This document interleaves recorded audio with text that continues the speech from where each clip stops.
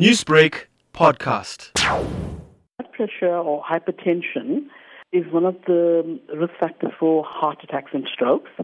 And the World Hypertension Day, this is a day that we actually raise awareness of hypertension and prevalence of hypertension in South Africa to educate the public on hypertension, because 55.5% of men and 50% of women over 25 years have been diagnosed with hypertension in the sub-Saharan Africa.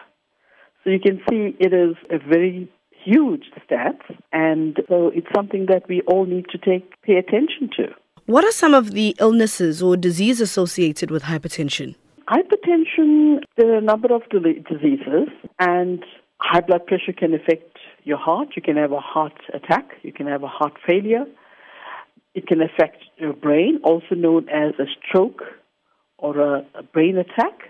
It can also affect your kidneys.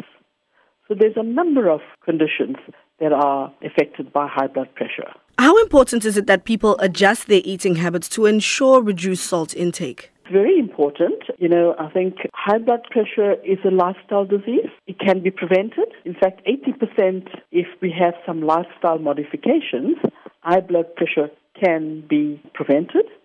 And one of the things that is having a healthy diet and reducing our salt intake, because excessive intake of salt actually causes high blood pressure as well. And I think having lots of fruit and vegetables, they say eat 5 fruits and vegetables.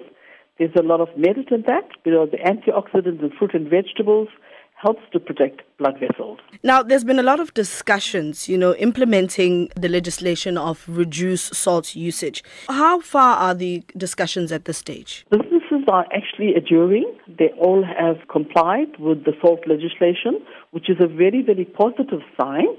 And I think, it has made a big difference in terms of people now adjusting their intake of salt. This, of course, is known as a silent killer, but what are some of the signs that people should look out for? Many of the times we don't recognize the signs because sometimes there are no signs, and that is why it is crucial to have your blood pressure measured at least once by a healthcare provider. Some of the common symptoms, for example, we need to look out for is sweating, headaches, anxiety, dizziness, trouble sleeping, sometimes even nosebleeds. Right?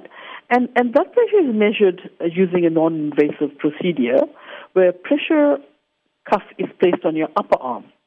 And it is important for us to have our blood pressure tested